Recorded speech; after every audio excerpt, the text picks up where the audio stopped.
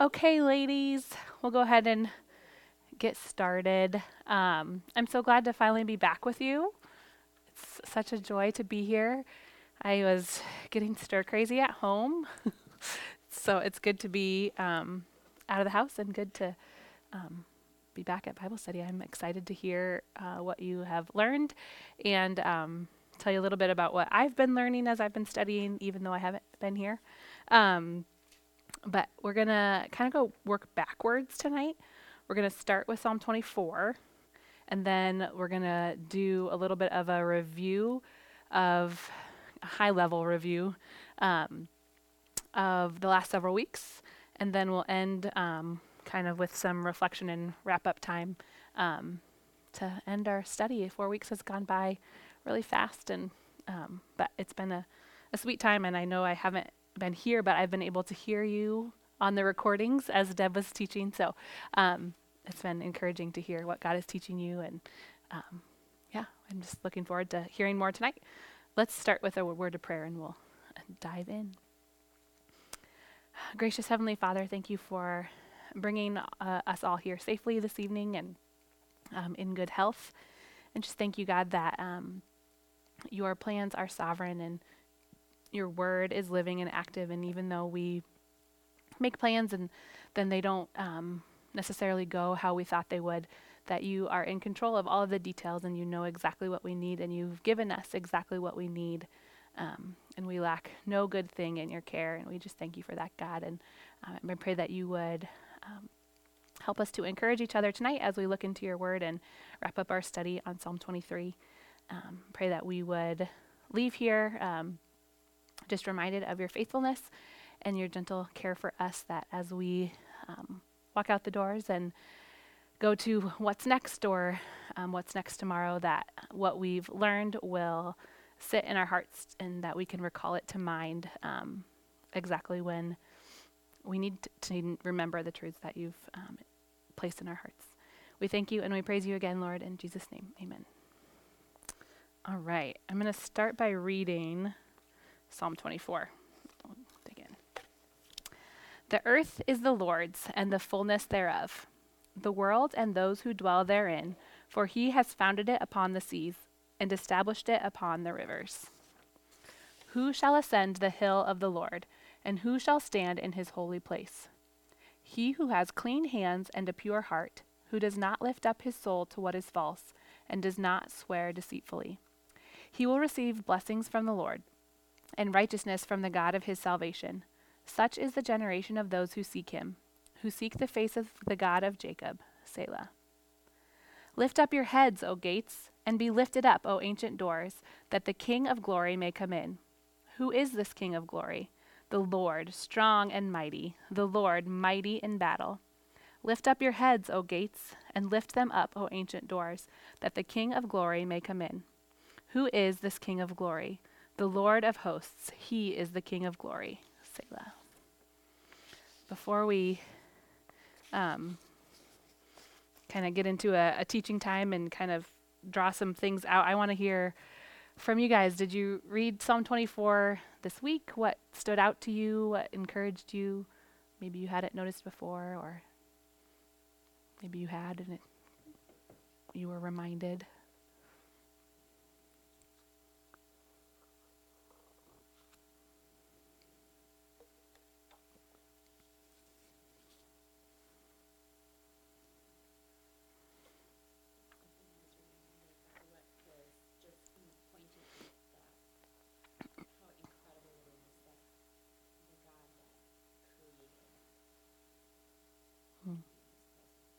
Yeah, absolutely.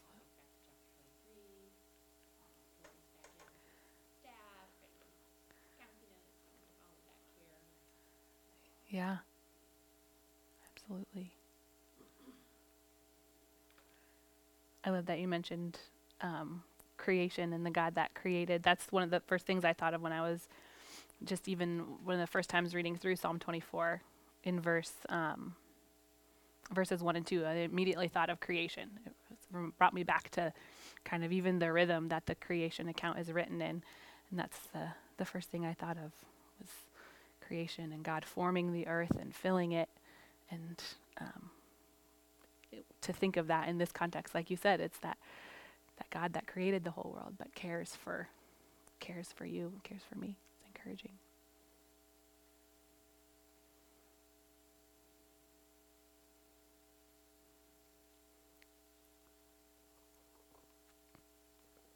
What else?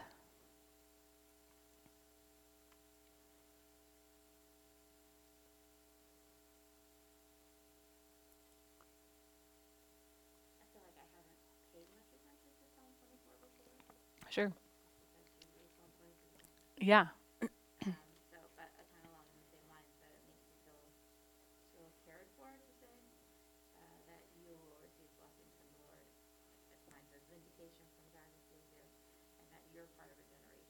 Mm. Mm.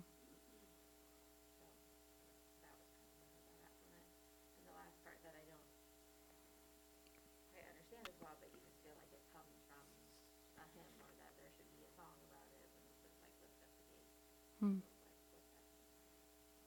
Yeah. Yeah. We will talk about that just a little bit.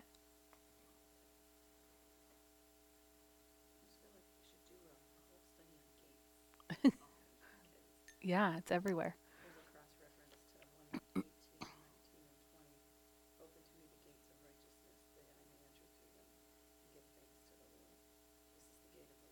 Mm.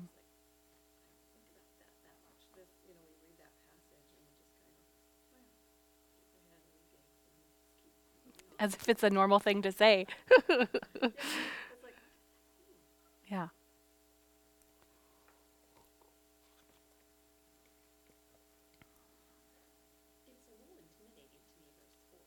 Mm. Yeah. Yeah. Right. Yeah.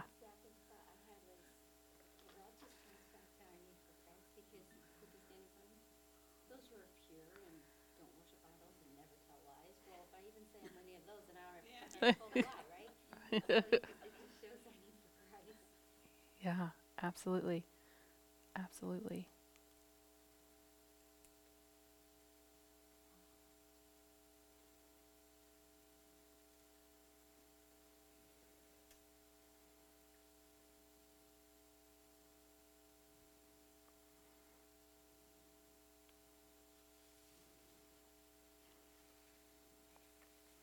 When I was reading verse 3, I want to ask the question, who shall ascend the hill of the Lord and who shall stand in his place? And then, like you said, it goes on to kind of answer that question. One of the first things I thought of was the priest in the Holy of Holies in the tabernacle. And that was it was a big deal. The priest had to go through a whole cleansing ritual, and it was a sacred place. It wasn't just oh, I'm going to go into the Holy of Holies. You didn't just do that lightly, but there was a whole cleansing process that had to happen first because it was entering into the presence of God. And lest we do that flippantly, that's what made me think of just the clean hands and who can go, who can, what does it say specifically? Who can, I keep flipping my pages around.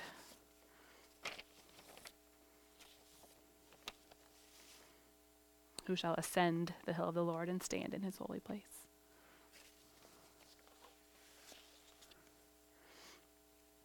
I don't want to cut anybody short. Is there anything else?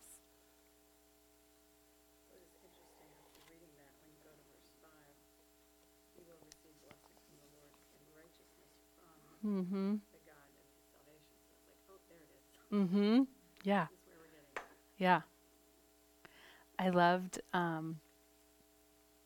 don't know if any of you were in the youth service Sunday night, but, and I don't remember which of the Pearson girls it was, but when sharing her testimony, talked about how she would be worried that she was not saying the right words and not praying the right words when, Ashlyn, when she was praying, and then she came to a realization that if it was up to the words that she was praying, she didn't stand a chance. It's a similar idea here. It's not the power in our words or our confession, but the righteousness of God.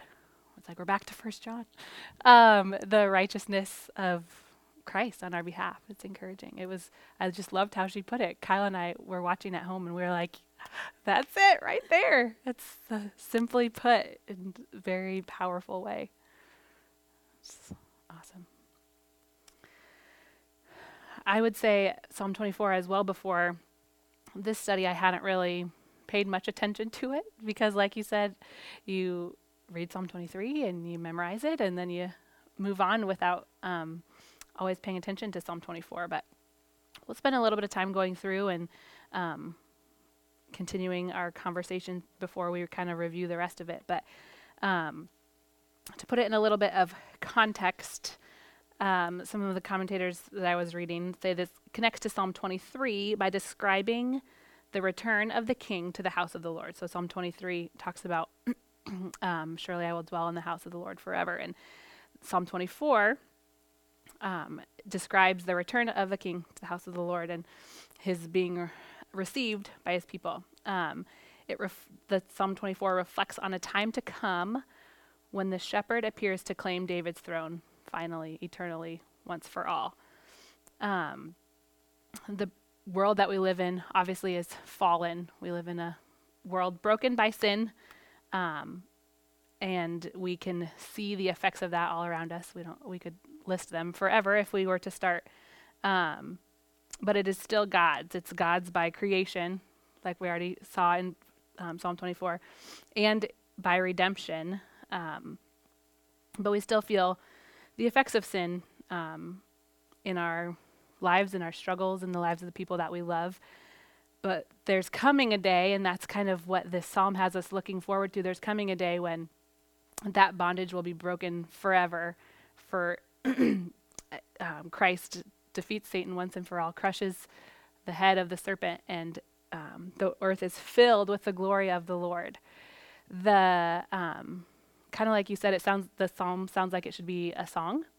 There is some opinions out there. There's always differing opinions, right? It's this, it's that, it's this, it's that. But I think it does lend itself to be this way. It's been said that Psalm 24 is written kind of as a liturgy, so as a responsive reading, you might say. And I know we don't do that a ton. We do it sometimes here at Saylorville, but I have these little pieces of paper on your tables. If you want to grab them out and kind of pass them around to each other. We're going to read it's not quite the whole chapter, but read it in a responsive way. So I'm going to I need one volunteer. One more volunteer. Can I have one volunteer? Okay, Diane, you're going to be the second voice. Okay, so everybody besides Diane and I will be the choir. I'll be voice. Diane can be second voice. And then there's a spot at the end where we'll all talk together. So starting with the choir, we'll start just at the beginning. Ready, go.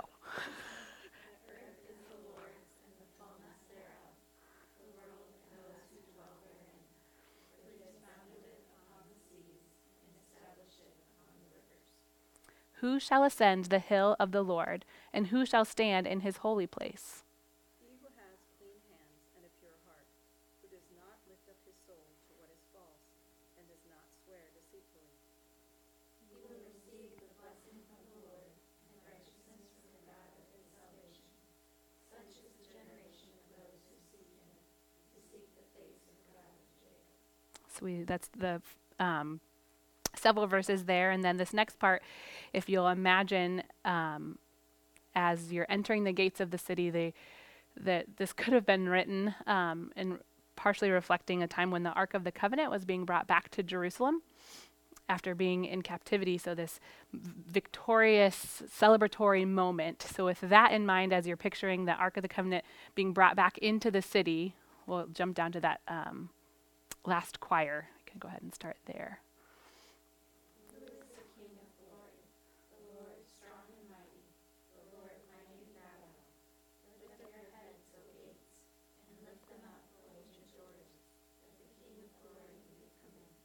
Who is this King of Glory?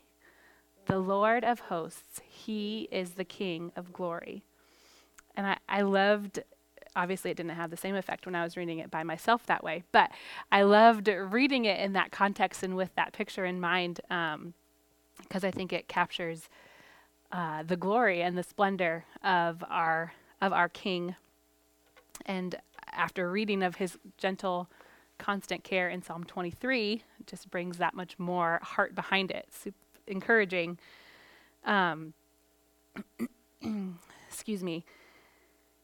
The kind of start going verse by verse through Psalm 24 with some of these things in mind, and the Ark of the Covenant being brought back to Jerusalem, looking forward to a day when Christ will reign on earth forever, and Satan is defeated once and for all. Verses 1 and 2 of Psalm 24 talk about the extent of God's domain. God he forms creation. He filled the earth with his creation. And that's what's expressed in verses 1 and 2. In grand and cosmic terms, it says, the earth is the Lord's and the fullness thereof, the world and those who dwell therein. He's founded it upon the seas and established it upon the rivers. God owns everything because he made everything. And then verse 3 asks that question that we talked about a little bit about already. Who can ascend the hill of the Lord? And then verse 4 answers that question with some pretty high standards for that person. He has clean hands, which is to say it's the one that can stand before God has a clean and faultless life. I don't know about you, but try as hard as I might, my life is not faultless. The second characteristic is he has a pure heart. It's a symbol of a right attitude. The third characteristic it lists is it must not have lifted his soul to vanity, or doesn't have an appetite for foolishness. And the fourth thing, must not swear deceitfully, but be a man who keeps his word, pays his bills, responsible is the idea there.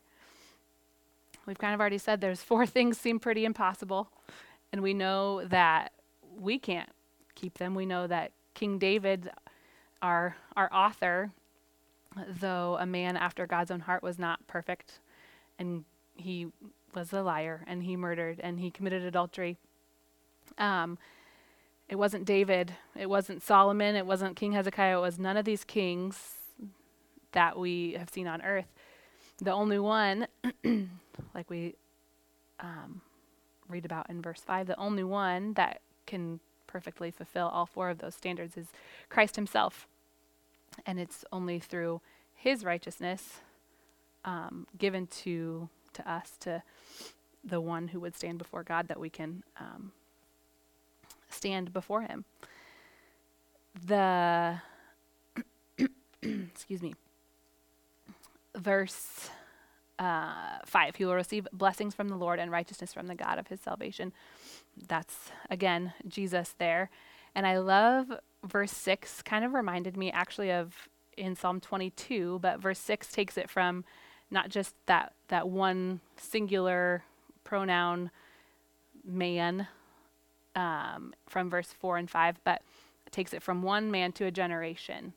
That's the generation of those who seek your face, O Lord, the God of Jacob. And it reminded me of Psalm 22 when, and I know Deb touched on this actually the second week of our study, when we saw after we see the resurrection in Psalm 22, how it's Christ among his brethren and Christ among Israel and then the nations, and it just kind of kept getting bigger. That's what it made me think of when I'm reading in Psalm 24. It starts with the one man standing before God and becoming that generation. It made me think of that growth of the church and God's grace in extending that through Christ to us and to a generation, and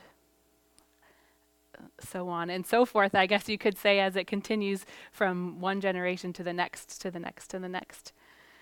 And in verses 7 through 10, we come upon the gates and the doors.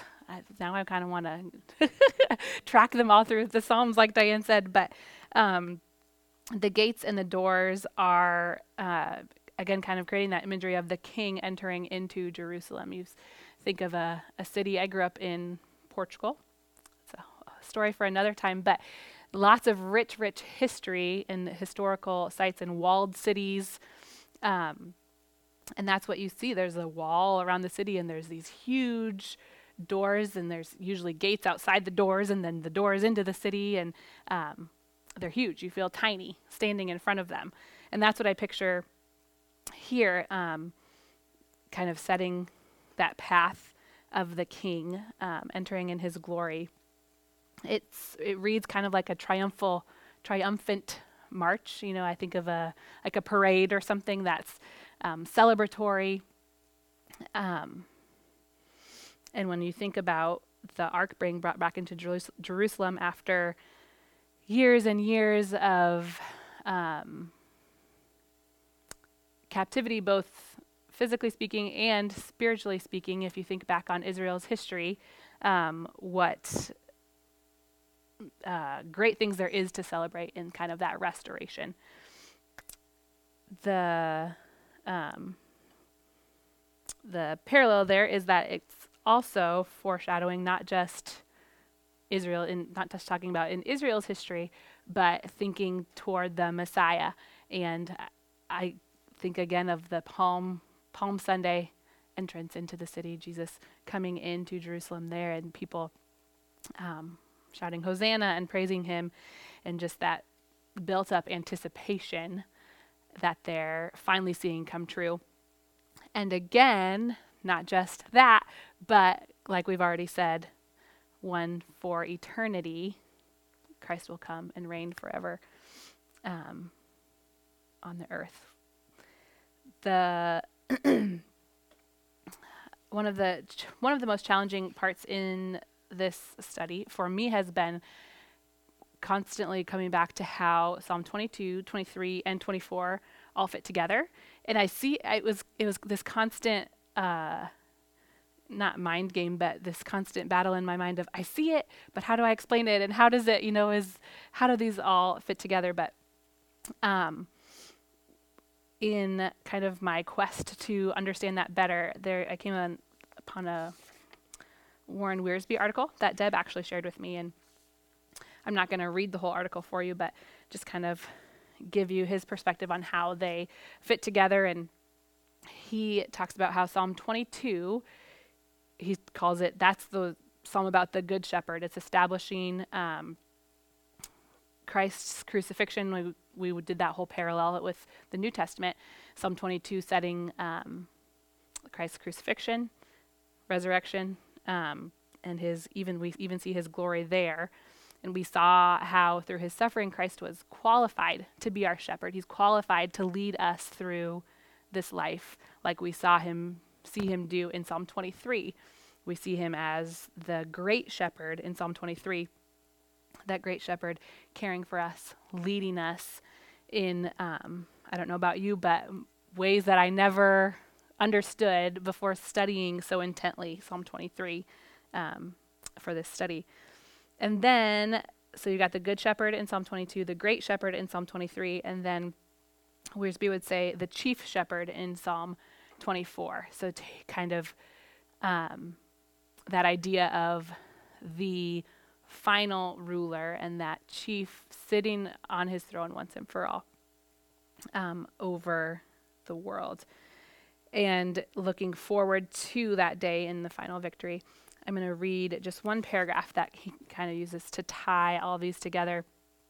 If Christ is your good shepherd because you've received him as Savior, and we saw how he is qualified to be our Savior in Psalm 22, then let him be your great shepherd to guide and bless your life. Then when he returns as the chief shepherd, you will be ready to meet him. And I don't know if that helps you guys at all, but I thought it was a succinct picture of kind of pulling the three of them together and bringing even greater understanding to Psalm 23 specifically. I know it's kind of, for a 4-week study in one book, we spent 2 weeks kind of in other chapters, but I loved that picture of how they all fit together. Any thoughts or questions on either how they all three fit together or Psalm 24 before we kind of review some of the past weeks?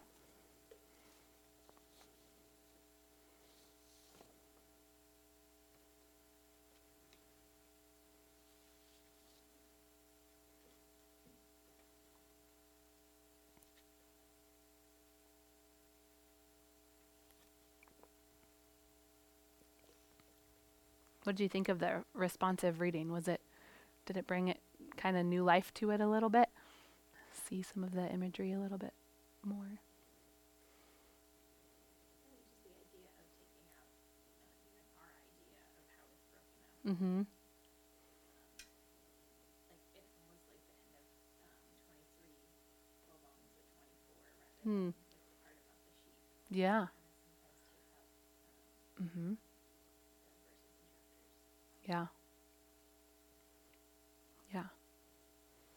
I thought the same thing about the end of Psalm 23 because I know Deb talked last week about how there's kind of those two interpretations and both have merit and both are, you can kind of glean some beautiful truth from either interpretation. And as I was finishing Psalm 23, I was pretty convinced, like I was on the shepherd track. And then as I started studying Psalm 24, I was like, well, now I really can see the banquet host track and kind of seeing it all come together.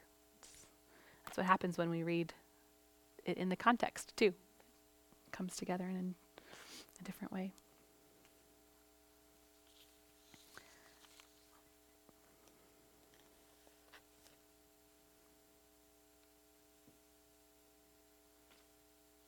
I was sad that I couldn't be with you the last couple weeks, but I'm excited, and I kind of want to spend just a little bit of time by way of review, kind of as we wrap up, and just to kind of share some of the highlights for me, that some of the things that I've learned as we've studied. So I'm just going to kind of take it and refresh our memories a little bit. Our first week, we looked at Psalm 22, and we looked at those parallels from Psalm 22 and Matthew 27 in the New Testament, and we saw some of the same words. We saw Psalm 22:1, my God, why have you forsaken me?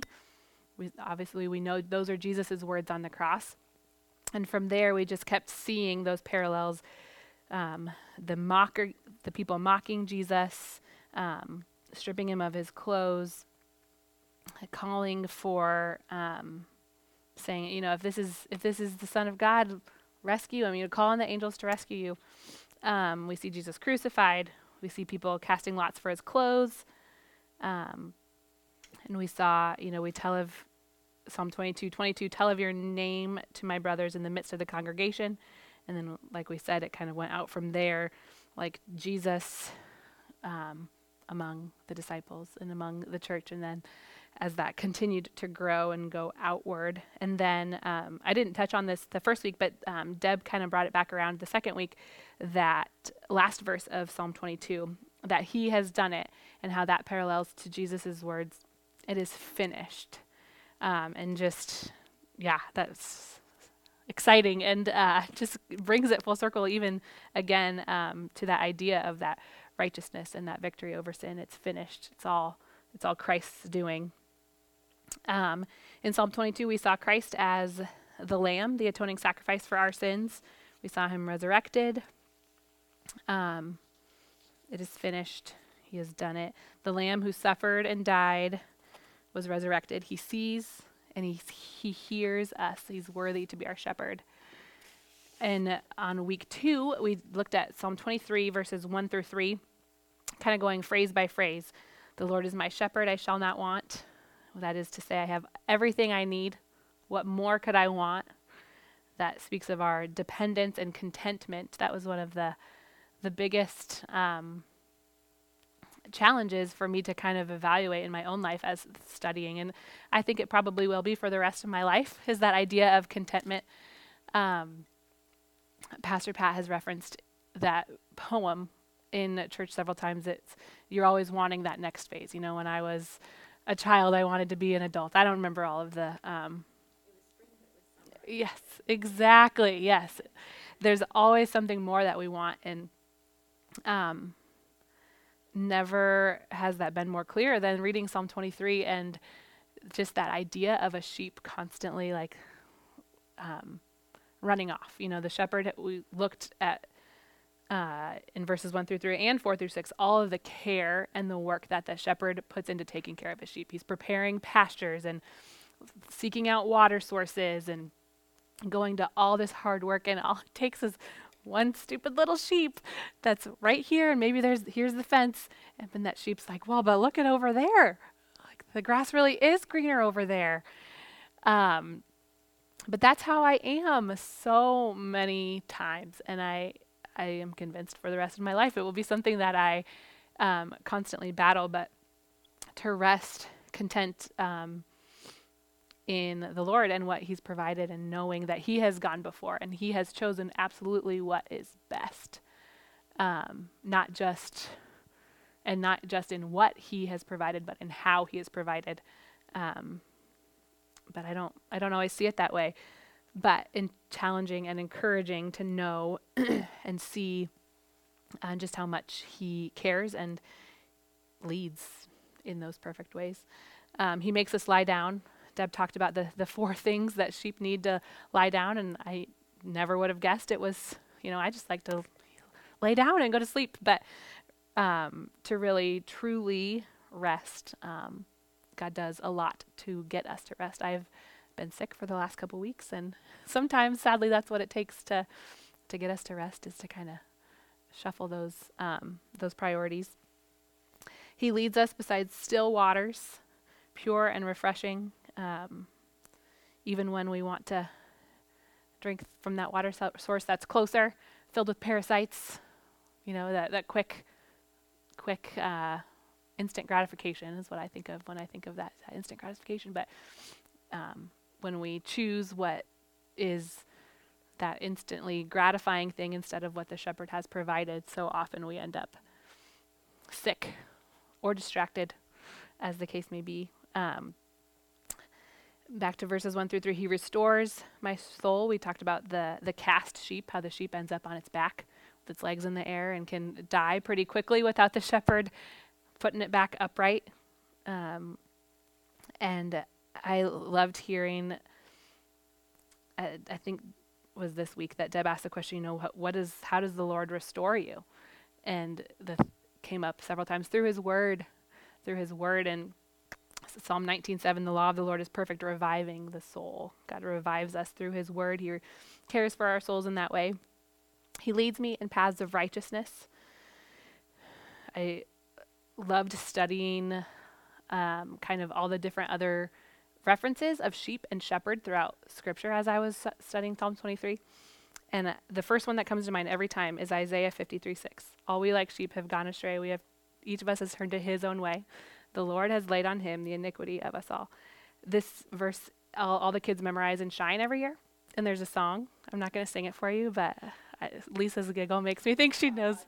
Yes, they go ba, ba, do ba, ba. And one of my favorite shine memories is the week that they were reciting this verse.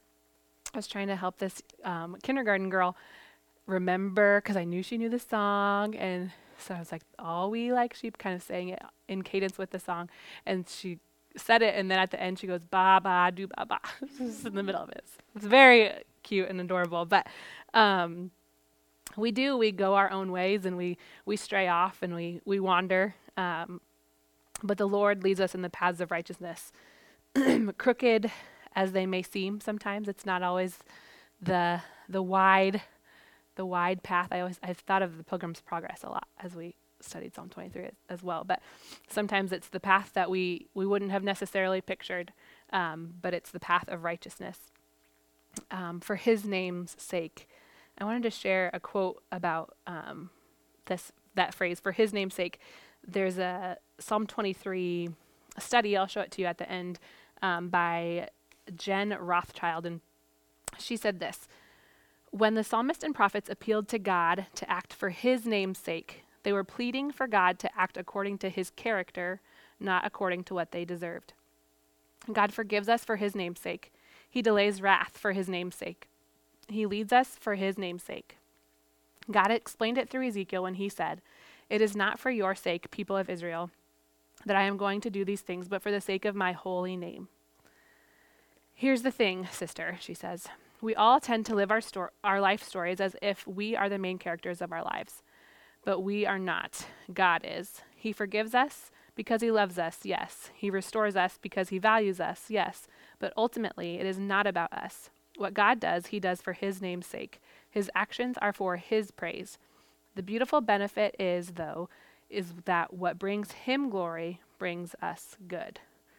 It's encouraging to rest in that. It's all for his name's sake, but when it's for his name's sake, it's also for our good. It's encouraging too that she's not saying that as a person who everything has gone well in her life. Yeah. That she started going blind at, I think, 16, and she's blind Yeah. now. Yeah. And it was so interesting we heard her at a conference, Okay. Yeah. and she was just so full of life and joy and serving the Lord. It was really neat. That's awesome. That's awesome. Humbling. Very humbling.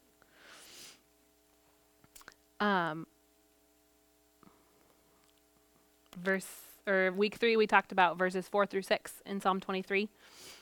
Verse 4, we talked about the valleys, and I love how Deb pointed out the valley isn't death itself. In this life, as we live, like we said, in a broken world, we're living in the shadow of death. We live in a fallen world, and our lives are leading ultimately to death physically. Praise the Lord, it's not spiritually because of Christ. We know that there is more, but in our fallen state, that's what we're living in, that shadow of death. And she talked about how in verse 4, in contrast to verses 1 through 3, the pronouns change from describing the shepherd to kind of that more intimate person-to-person conversation. I loved that. And she talked about the valleys, how they're fertile places between grazing lands, following the ravines and the water systems. Again, just pointing again to that care of our shepherd. I will fear no evil, not because there's not reason to fear, not that there's not things that come up that have the potential to frighten, but we will fear no evil because we don't need to be afraid, because the Lord is our shepherd and he's guiding us. Talked about the rod and the staff, and those two instruments, the rod being used to count the sheep, protect the sheep against predators, and protect us from ourselves sometimes. And that whole idea of pulling the wool over our eyes and just using that rod to prod and examine the sheep. And the staff, you mentioned this earlier, Lynn, that hooked staff he uses to bring us close, uses to bring a newborn sheep close to its mother, uses the staff to guide and to rescue. And then that brings us to Psalm, my pages are out of order. Psalm 24, she talked about the different interpretations at the end of Psalm 23 and how regardless of which one it is, it again just points to the care and the concern of God for us. How about you guys? What are some of the things that stuck out to you from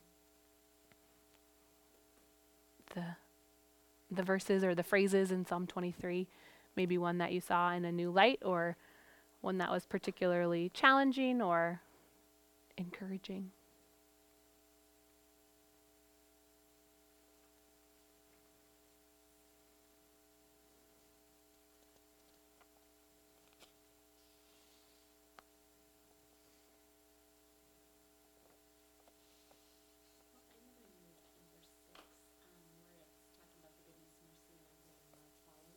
Mm. I always pictured it as following you. Mm-hmm. Kind of like that. Yeah. It's not, I didn't ever know that word actually. Mm-hmm. Yeah.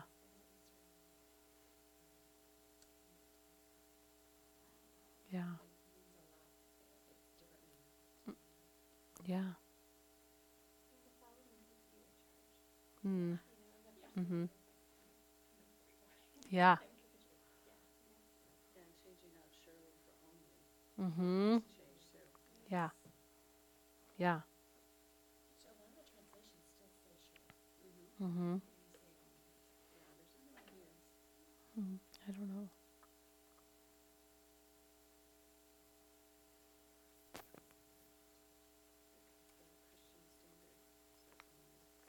The Christian Standard says only. The Christian Standard uses the word only. King James would be Shirley. Mm-hmm. And this kind of follows the poetry. ESV kind of follows Mm-hmm. the poetic kind of flow. Yeah.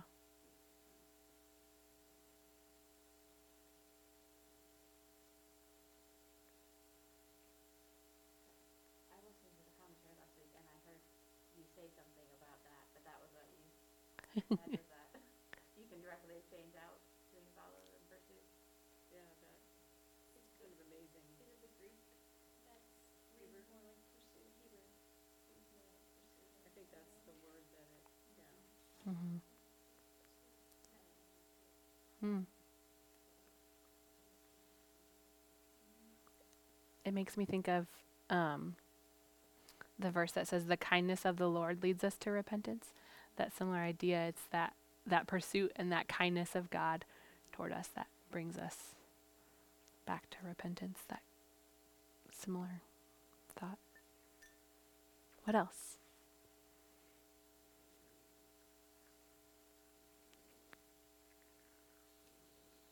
We were pursuing the sheep idea of Psalm 23, and she talked about anointing Mm-hmm. oil a ram's head because we do have lots of lives we would have. But I always think of when someone it says they are anointed, that it's like a one-time thing, Mm. like proclaiming something, you are anointed. Mm-hmm. But that it's a continuous protection, Mm-hmm. and that it has to be done all the time, Yeah. continually applied. And that Yeah. it's a picture of that, the care and the, okay, Mm-hmm. we know that we need this more than once, so Yeah. we're just going to continually care for you. Yeah.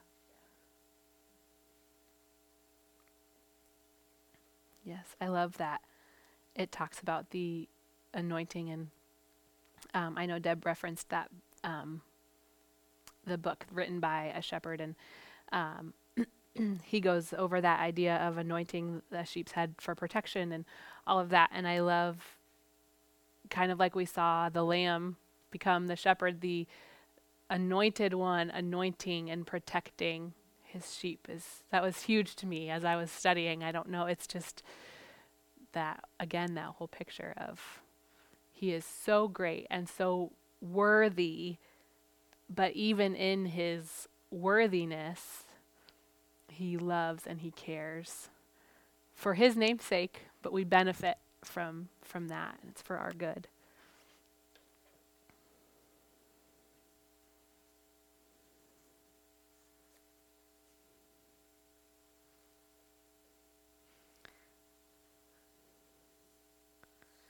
I don't want to cut you off, but I do, we'll kind of have a little bit more chance. So if you think of something else too that you want to add in a little bit, you feel free.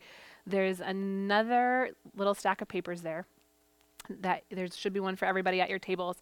And it has 2 questions on it. I keep flipping my pages in and out of order. There we go. There's 2 questions, and we started off our 4-week study talking about how we were approaching the Word of God as a book about God, because it is. Just like that quote I read from Jen Rothschild, it's about God. He is the center of the story, not us. And so I wanted us to take some time for personal reflection, and then we'll kind of come back together. But there's 2 questions here. The first is, reviewing your time spent studying Psalm 22 through 24, write down what you've learned about God. So whether that's even just direct from the passage, he is my shepherd, however you, whatever you've learned about God during this time. And then the second question, in light of what you've learned about God, what does it teach you about yourself? I'm going to play some music and just kind of give us some time to jot some thoughts down. I don't want to leave our study without kind of bringing it full circle and saying, okay, if this text is about God and he has graciously given us his word to restore our souls, what does it teach us about him? I'm just going to kind of ghetto play some music from my phone without a speaker. So,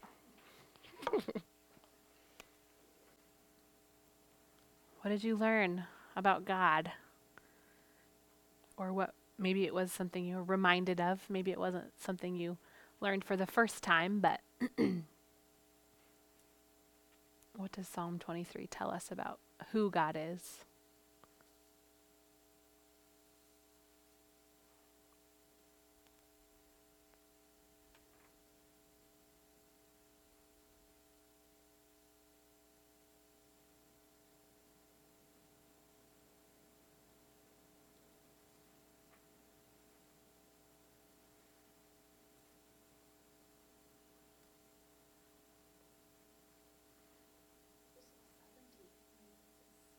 His sovereignty.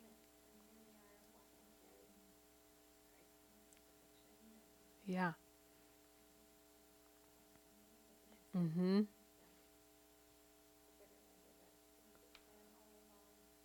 Yeah. Yes. I love that. I love that. That's one of the things that struck me the most as I studied this. Every time I heard something that reminded me of another part of scripture, I marked it down and I was like, it's everywhere. It's everywhere. All over from Genesis to Revelation. It's like a survey of the whole of scripture. But like you said, it's the sovereignty of God. It wasn't a plan B. It was his plan from the beginning. Nothing took him by surprise. Looking at 22 again makes me think of the suffering servant in Isaiah, Hmm.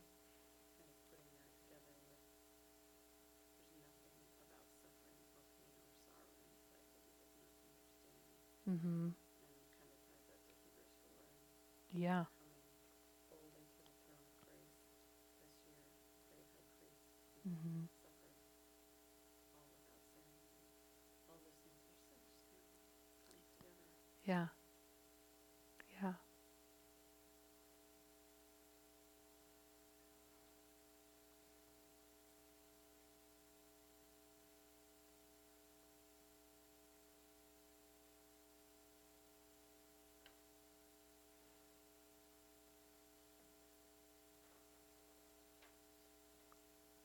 The imagery of the shepherd put before my eyes in a new way the idea of Christ going before, not only experiencing suffering, but how he goes before us, preparing us. He knows what's around that next corner. He knows what is in that stream, and he goes before and truly leads us in those ways. It's encouraging to me.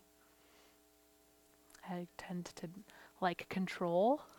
So just that idea of I could do all my studying and pick the perfect path that I thought, but God's gone before. He has that. He's been there and prepared the way.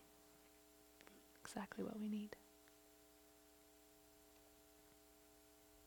When we read this, I think we see how silly it would be for the sheep to be in charge.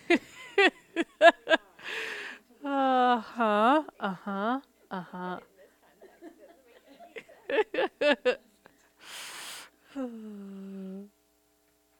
Yeah.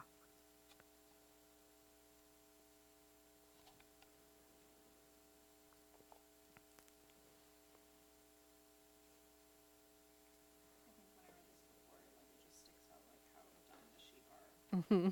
And so then in my mind, I'm like, oh, the shepherd like must be super annoyed with them and super Mm. like he just hates them and like every day is like, why am I doing this? But then like the fact that God delights in us and he's not disgusted with us and he delights in taking care of us. Yeah. That's what he wants to do. He wants to make us content. He wants to take care of us. He wants to restore us when we've fallen on our backs. Like that's what he wants to do, and it's not like a chore. And he delights in that, which I think I need to remind myself of, that I get down on myself Mm-hmm. because I'm making mistakes. I'm like, oh, God must really not like me today. Mm. Messing up, but God like still delights in us even when we Mm-hmm. are not perfect. Yeah.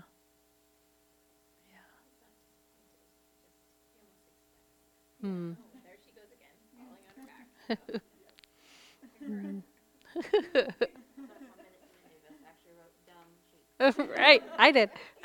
Fell in a hole again.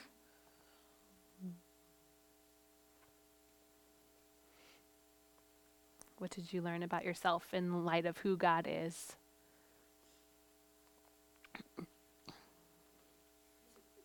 What'd you say? That I'm a dumb sheep. I'm a dumb sheep. Yes.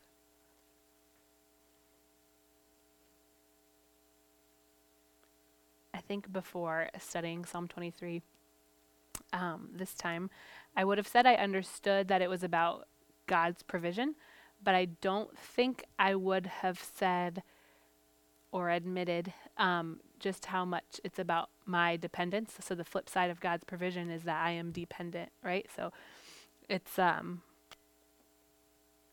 stark contrast to today's message of you don't need nobody, you got it, that whole idea of strong, independent women in particular. It's not it at all, at all. But we are dependent 100% on our shepherd, and that's a good thing. It's not not you need somebody to hold your hand, but it all starts with him. I think all three of the Psalms remind us of it's about who God is, his character, and his attributes and all of that. It's about who he is, not what we do. Mm. And so that kind of brings my thoughts back around when I'm struggling to be still Yeah. or whatever. Remind myself that he's the one who has control of everything, and if he's asking me to do something, it's for my good Yeah. and his glory. And it Mm. requires me to remember that, because sometimes I have to remind myself that God is good. Mhm. What he's doing is good. Mhm. And only goodness pursues me. Mm. Write that down somewhere. Only goodness pursues me. Yeah. Because I think it's easy for us to forget. Yeah. We can't figure out what's going on. Yeah.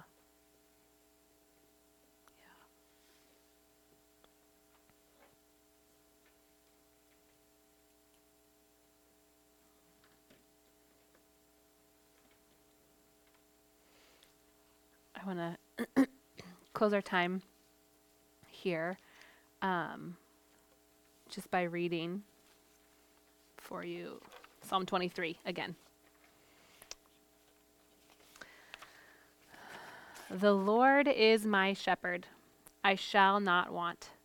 He makes me lie down in green pastures. He leads me beside still waters. He restores my soul. He leads me in paths of righteousness for his name's sake. Even though I walk through the valley of the shadow of death, I will fear no evil, for you are with me. Your rod and your staff, they comfort me. You prepare a table before me in the presence of my enemies. You anoint my head with oil. My cup overflows. Surely goodness and mercy shall follow me all the days of my life, and I shall dwell in the house of the Lord forever. What a good, good shepherd we have. I'm going to pray for us, and then we do have a book to give away. We're going to give away a copy of that book that both Deb and I referenced so that somebody can kind of gain some further insight. But let's close in a word of prayer. Good, great chief shepherd, God, we love you. I'm astounded in your word every time I open it, how intentional you are, how sovereign you are, and how your word from front to back tells a story of the gospel. And God, what a delight to find here in the middle of the Psalms, this picture of Christ. Christ, the Lamb that was slain for us and who died and rose again and leads us through this life as one who has gone before and prepared the path before us, who's walked it and prepared it for us, God. And we thank you that in your kindness and your mercy, your glory is for our good, that you gently nudge us in the way that we should go. And God, that gives us confidence to know that even when that nudging is painful, it's for our good and for your glory. And God, I just thank you for these women who have committed to studying your word. And God, I pray that their study of your word would not end here, but that they'd continue to learn and grow through careful study of your word. And God, we praise you and we love you. And we are blessed to be called your sheep, dependent on you for our every need. Help us not to lose sight of that. In Jesus' name, amen.